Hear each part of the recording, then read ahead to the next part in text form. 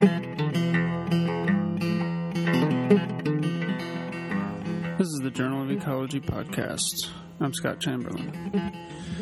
Ecologists that model populations of species often use matrix population models. These models often assume a stable stage distribution. What is the stable stage distribution? And how far away from the stable stage distribution are empirical matrix models? Jennifer Williams recently had a paper published dealing with this issue in the Journal of Ecology. In fact, she won the Ecological Society of America Plant Population Ecology Section Postdoc Excellence Award for the paper. I recently caught up with Jennifer at the Ecological Society of America meeting in Portland. Can you briefly introduce yourself? Hi, my name is Jennifer Williams. I'm currently a postdoc at the Swiss Federal Institute of Technology in Zurich, and I'll be starting as an assistant professor at the University of British Columbia in the geography department in January. What problem was your study trying to solve, or what motivated your study? We were motivated by the fact that there's been a lot of recent theoretical work on the importance of what's known as transient or near-term population dynamics that may have really big effects on population dynamics or projections of population size in the future. And the theory predicts that if transient dynamics are important, you can get really different predictions of what population size or the growth rate should be like in the future. So the question that we were interested in is how common should this be true in real plant populations? So why should we care about this question? So one of the reasons that we might be interested in predicting how many plants are, say, in a particular location in the future is if we're interested in either managing an invasive species that's really common or in a rare species that's not very common. And we need to know which details to include in the model to make predictions about how population size will change in the future and how our management actions might affect size of populations. So in your study, you were interested in sort of how often populations are sort of near a stable stage distribution. For those unaware of the terms in this field, what is a stable stage distribution? So one of the ways that people build models of populations is to divide the population up into different stages. And the stable stage distribution is what happens at equilibrium when the relative proportion of individuals in each stage stays the same through time. So the population may be growing or shrinking, but the proportion of young individuals, for example, should stay constant through time. And it's one of the assumptions of many population models, is that this is happening.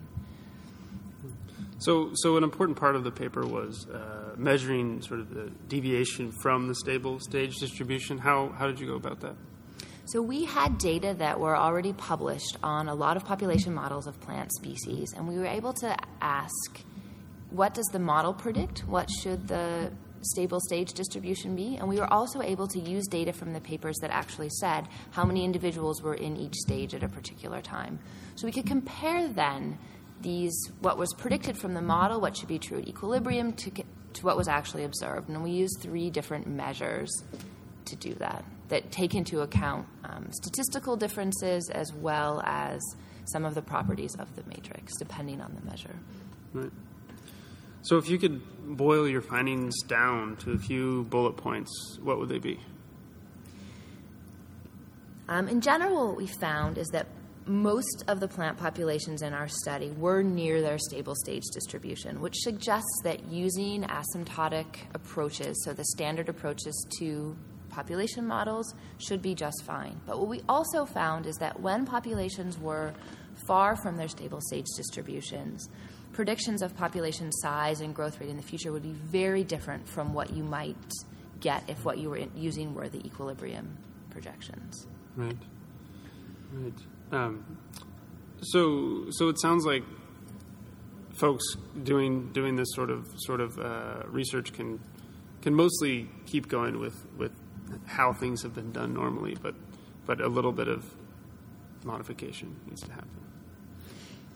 Yeah, so we suggest in our paper that because you could get a really big influence of transient dynamics, it's something that people studying population dynamics should look for. Right. But if you don't get big differences between the predicted and the current stage distribution, then using traditional methods would be just fine. Right. So how general do you think your results are? In what cases would you expect the same or different patterns? Because our data came from nearly 50 plant populations, we expect our results should be fairly general.